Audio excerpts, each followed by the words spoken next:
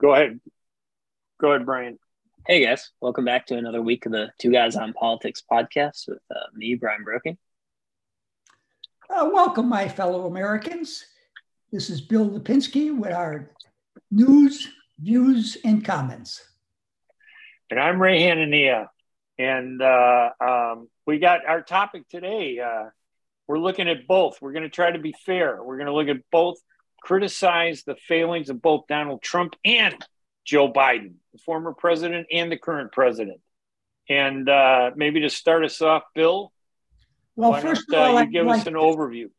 First of all, I would like to say I am really extremely disappointed in what our former president has had to say and what our present president had said. They sound like they're 10, 11 years old, calling each other in their party, by very, very bad names. It is disgusting to me that we don't have a higher caliber of individual as president of the United States or as the former president of the United States. And I'm afraid to say, but Joe Biden, this mild-mannered man who campaigned as a moderate, who was going to bring us together, really started the latest rounds by calling Trump and his supporters, almost fascist. So naturally, within a couple of days, we had Republicans calling Democrats socialists and communists. And things have deteriorated since that particular time. So that's what I want to talk about. I want to make people aware of how bad these two individuals are. But you're a young person, Brian. You probably have scuffled with your brother and then had your parents come down on you. What do you think of that? Well, I do agree they are acting a little childish here. To me, it's almost more a reflection on how the parties are structured and how American politics is structured now and how engagement works throughout the media landscape now. That you could blame Trump or you can blame Biden, but as you said, Biden was this quote mild-mannered guy, and he got into office and then suddenly wasn't. So the question there is, for me, is it Joe Biden really wasn't a mild-mannered guy, or is he just in a scenario now where he can't be, or he generally isn't? Whoever would be in that spot would be this way. And that's kind of the argument I want to make is, I think we're in a place in modern politics where the Republicans don't have a clear objective. Their objective is simply to not do what the Democrats want, right? Like this, you could even look back to like the 90s and how, the Republican wave in 94, 92. So, I mean, then it was really just an objection to, President Clinton. And then it's continued on. Obama, there was the huge red wave against Obama's Obamacare. I mean, all they campaigned on basically was, let's not have Obamacare. Not any replacement, anything else. That was always the major criticism of Trump getting rid of healthcare and Obamacare was there's no replacement. There's no otherwise. So I think that's the problem where Trump comes in, which is Trump is able to act like a child because there's nothing to guide Republicans. There's no goal. There's no nothing. It's just not Democrats. So then we get into this landscape where on the other side, the mild-mannered Joe Biden just constantly gets attacked and attacked and attacked. And the only way to fight this in his scenario is not to put out policy, because he could put out policy and people aren't going to care. He needs to go out and fight. He needs to fight because that's what people want on the very far side of the Democratic Party. So this is how I think we got in that scenario. And it's more of to me, a structure of how the two parties are set up and what the dynamics of the parties are rather than the two individuals. Well, no, I disagree with that because it was started by Newt Gingrich back in 1993, 94, as Ray has mentioned in a column that he wrote very recently. But it didn't grow to the presidential level really until Barack Obama made the statement about these people clinging to their Bibles and their guns. And then, of course, Hillary Clinton came along and talked about the deplorables. And now it has escalated to where Joe Biden and Donald Trump, they are down in the mud throwing mud balls at each other. I mean, how can we expect to be the leader of the free world when we got such derogatory, negative people supposedly leading our two great parties? Yeah, I like, Bill, when you point out that when you compare Trump and Biden to little kids who are screaming and fighting, because that really tells us what the real problem is. That both of them aren't mature enough, one, to be leader, but worse is that these are kids. Where are their parents? And who are the parents? The Republican Party, the Democratic Party. Where are they? Where are the reasoned leaders of the Democratic Party to tell Biden to, what kind of stupid speech did you just make attacking people for not being American or for being extremists? And Donald Trump, where, from the Republican side, what kind of dumb things are you saying, about the other side? Nobody is telling these two kids, these two, little children, that they need to get their act together. So it's like any child, right? If they don't have parental control, any guidance from a mature adult, I don't see any mature adults in American national politics. And that is a huge problem. I have to point out what Brian said. The Republicans are for nothing that I know of. They are simply against. Okay. The Democrats got a zillion different programs that they're rolling out, which is costing $10 zillion. Okay. But we don't really know how effective those programs are going to be. And if he can't really explain to us exactly what they all do, because I don't think his base wants an explanation. I think his base just wants him to attack. So, the fact that the Republicans are simply against, the Democrats want to spend money. And another point I want to bring up, the Democrats are always talking about Trump, being a dictator. Well, Joe Biden has passed, I shouldn't say passed, he signed 8 executive orders, okay, making that the law of the land without any kind of congressional input because he couldn't get it passed to Congress.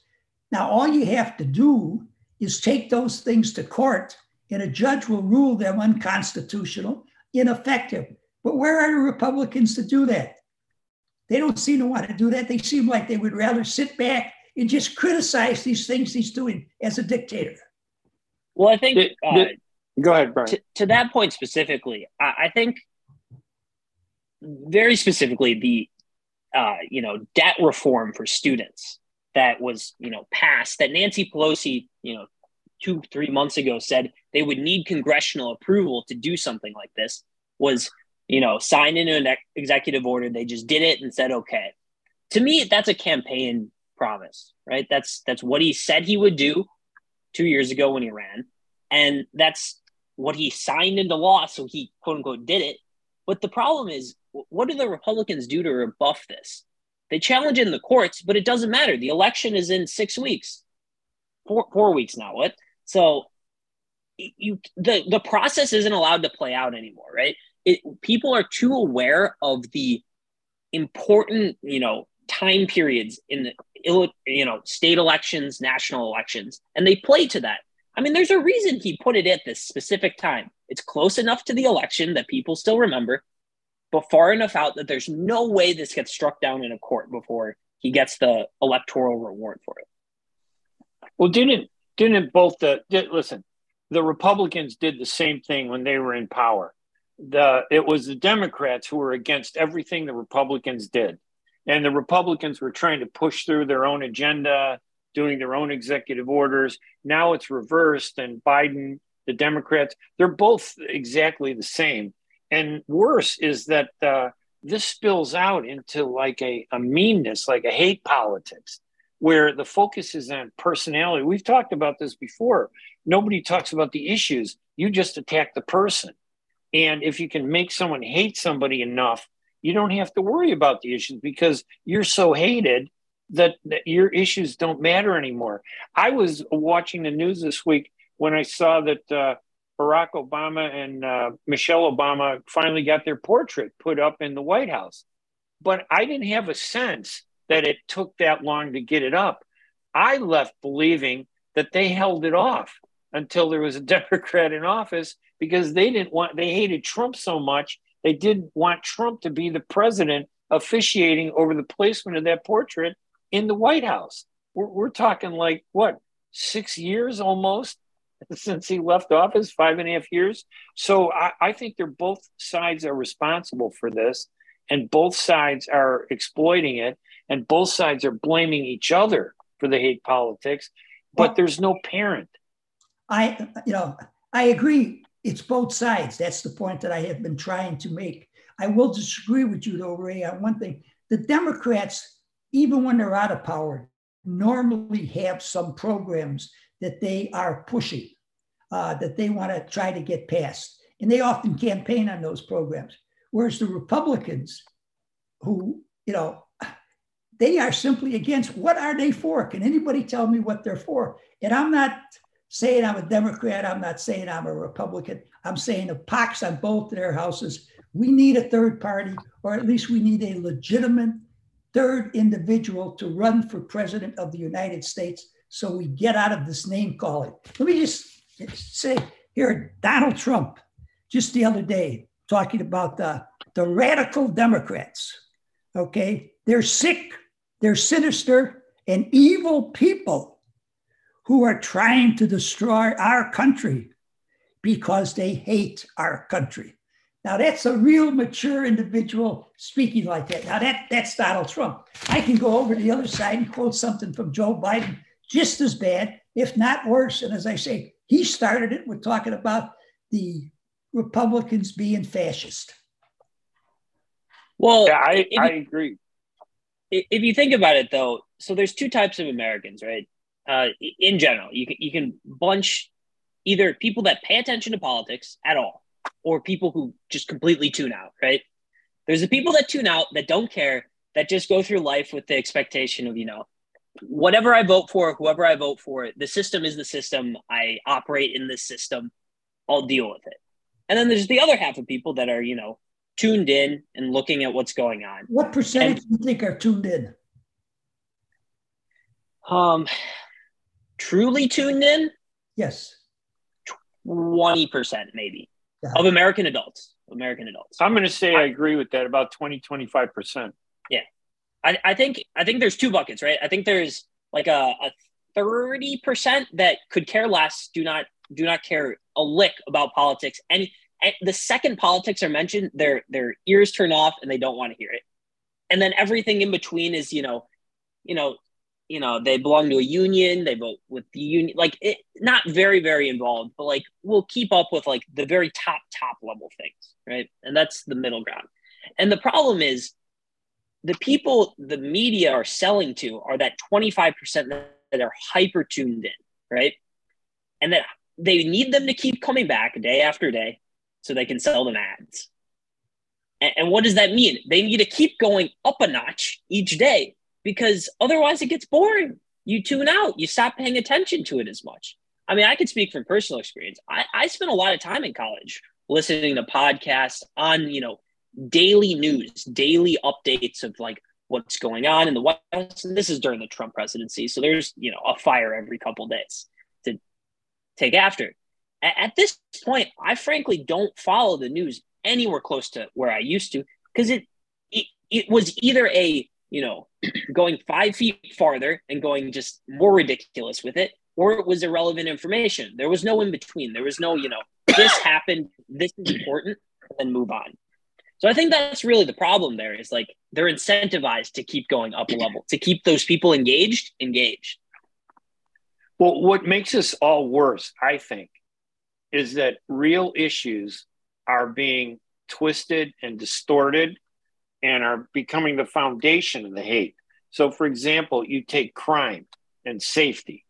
What they're doing is they're applying their anger to those issues and creating terrible legislation.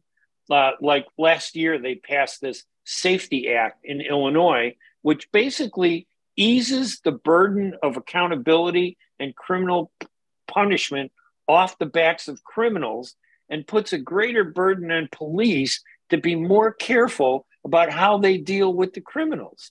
Can you give us some details on that, Ray? Yeah. For example, if you are convicted or you're awaiting trial and you're put on home monitoring, and you break that home monitoring, normally the police would say, oh, home monitoring is broken. This guy violated the basics of home monitoring. Well, let's go arrest him. Under this new law, it says, hey, you can't touch the guy for 48 hours. In other words, you give him an opportunity to commit a crime, I think.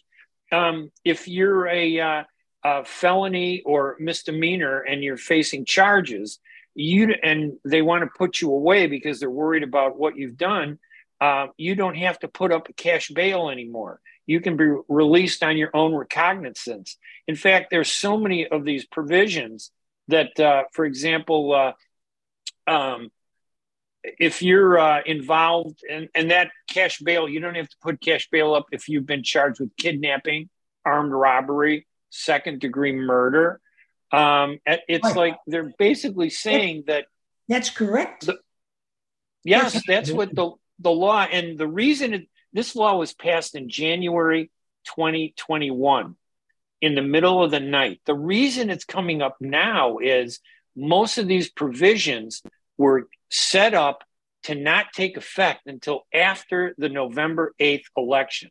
So when Biden took office, they passed this Safety Act that was pushed by the Black Caucus with the provisions not taking effect until January 2023. And all these things that we're talking about now won't actually start until January 23 after the November elections. There's something wrong with that. And I only use that as an example because it's the craziness of laws like that that are the consequence of this hatred between the two sides and the anger and the failure of both sides to be responsible adults and to act like kids. Where are the adults? It's like the house is run by the asylum, the insane, right? What's the expression? The people in the insane asylum are running the insane asylum now. No doctors, no medical people. That's what America's become. And Bill, what do you think people, and Brian, what do you think people in Russia, China, North Korea, Iran, all these other countries, what do you think they're thinking when they look at what's happening in the United States? Brian, you go ahead. I guess there's a couple of things. First, I don't know how much of national domestic policy makes it abroad. My argument has always been whether the Democrats or the Republicans make it that, America looks bad on the world stage. America only looks bad on the world stage when we are on the world stage, right? Afghanistan pulling out of there and what happened in Afghanistan looked bad on the world stage. But things that happen inside America, I'm not really convinced that has a real outward effect. Because at the same time, look at these other countries. How much do you know about what's actually going on day to day in China, Russia, whatever? You may say, yeah, we're the world leader. But at the same time, people don't have time for that. And just like I was arguing before, the number of people that are very, very, checked into these things is low. So I guess my argument has always been that, yes, it matters what we do domestically for the rest of the world. But it matters more because that's what we then do on the world stage rather than things that happen locally, right? One example of this, going back to the crime situation you had talked about, Ray, is, to me, I think there's like these two pulling sides of the Democrats and the Republicans, where the Democrats for years have said, people in jail for their whole lives for like dealing marijuana when they were like 20, right? Or like these different things from the 1980s war on drugs bills. And these people have had life sentences for like relatively, one, nonviolent crimes, and two, like very petty kind of low level stuff that we wouldn't even prosecute today and are still in jail. So they say, okay, we've got this industrial complex where, we have all these public jails, and these public jails need to be filled so these people can make money. And they come up with this whole conspiracy where basically the law is made so that we put people in jail so we can make money off of it, which it comes from this root idea that is correct, that we shouldn't be putting people in jail for long periods of time for, smoking weed, right?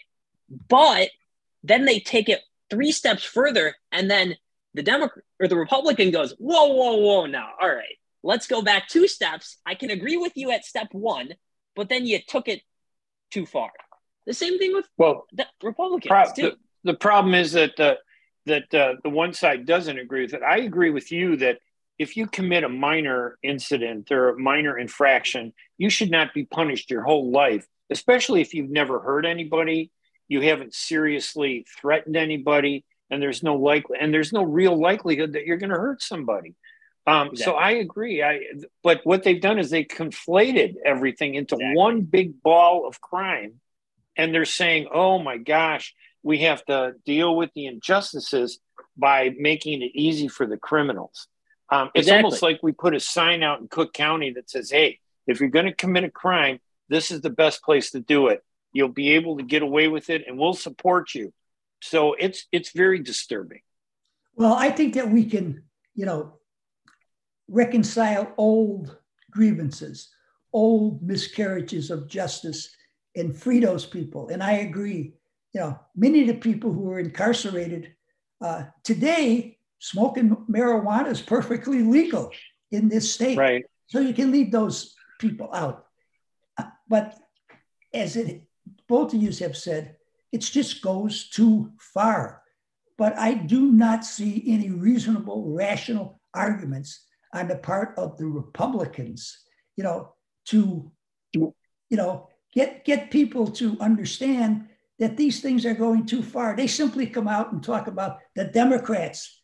The Democrats are weak on crime. The Democrats support the criminals without explaining things. Now, I think that both of you are overestimating how many people, unfortunately, in this country are interested. I don't think you have 25% of the people that are interested. I'd put the figure more at maybe 15% maximum, which is a terrible, terrible thing. To have a country as great as this, a democracy like this, and only 15% of the people really are involved in what's going on. And I'll take you and Brian, 25%. That's a lot better than 15, but it still is very insufficient for people to be tuned into what is really going on. And American people would resent very much me saying they are allowing the politicians to lead them around by the nose. Well, how much has that changed, though, is my question. In your guys' estimation, from the 60s to now, I assume we all agree that there's probably some downward trajectory on people involved in, active political discussion and that kind of thing, right? What was the number in the 60s, say? What is it in the 80s? And then what is it now? Like, what is the trend? Well, in answer to what statement I want to say, I believe in the 60s, we had people who were in politics, who were more honest, who were really interested in the country, who were interested in improving things in the country, and not simply mouthpieces for their own party, right? Well, I was going to say that when you look at voting numbers, when, let's say, you have 1,000 people who are qualified to vote, are of age to vote, only 40% of them or 50% of them actually register. And then of that 50%, maybe 30% of that 50% actually votes. So they say, oh, the voter turnout was like 60%. 60% of a small portion of the ones who could vote. Now they've taken that. I mean, and then when you take the people who vote, you divide them into 2 parties. So 10% of a population is pretty much deciding the future for everybody. And people take that and say, that's why we got to allow anybody to vote anytime they want. So they don't have to worry about registration. They just get to cast their vote and we can build up our numbers. The system is flawed. And I think you're right, Brian, that people are just a lot of people that are like tired of this. They're just upset. They don't believe it can be fixed. And we have leaders that are not building confidence in the public, to say that we can't fix it. They don't come up with good ideas to fix it. I think it's very troubling. And I agree with you. I don't know who it is. We've asked in past podcasts, who would be a great leader? We even asked our audience, tell us, who do you think should be, the leader to speak up? And I think people are at a loss to name somebody that they like to say, maybe this person can help fix it. There's no Eisenhower, there's no JFK, there's no Ronald Reagan, these days. Who's going to do it? Honestly, I don't know. No, I don't know either. That's the problem. I know in a democracy, in a republic form of government, you're not supposed to say, that we need strong leaders because we don't want a guy on a horseback, okay? But we need people who are in government to do good for the American people, for America, not simply be mouthpieces for their own party. I know I'm repeating myself, but I think that's the biggest problem. There is too much central control in both parties. People are afraid to speak out. People are afraid to talk about the truth because they're going to hurt themselves in their own party. So here's an idea from a little while ago. So earmarks went away a couple decades ago. And what that did, partially, in my opinion, is it got rid of personal accountability for bringing something back to the district you represent, right? So the question I have is something like that now. We just passed this massive infrastructure bill in the House through the Senate. Biden signed it into law. We're spending, $1.2 trillion over the next 10 years on it. What am I going to see from my congressman that's in my district now? Do they even know? Do we know what is in this bill? The way these bills are laid out is, this for, clean energy, just these broad top level ideas. But I think it's on these representatives to be on them and be like, no, I want this in my district. Because you need to want something. The problem is what happens now with these bills is we just want these general ideas for the whole country. And you can't do that. That's too broad. It's too generic. We need these specific goals for specific areas. And that's how you make the progress forward. And all right. The situation on the border, it's just incredible. We don't really have any borders anymore in this country. And unfortunately, the Republicans have really stopped talking about it. The Democrats keep allowing it. And the people just seem to be oblivious to us. That is enough. Well, but that's a good example, Bill, of what we were talking about, that this whole problem is pushing aside the issues. So the issues aren't even being focused on. Nobody's looking at the border. Nobody's looking at real ways to improve the safety of citizens. Nobody's looking at how to build the economy.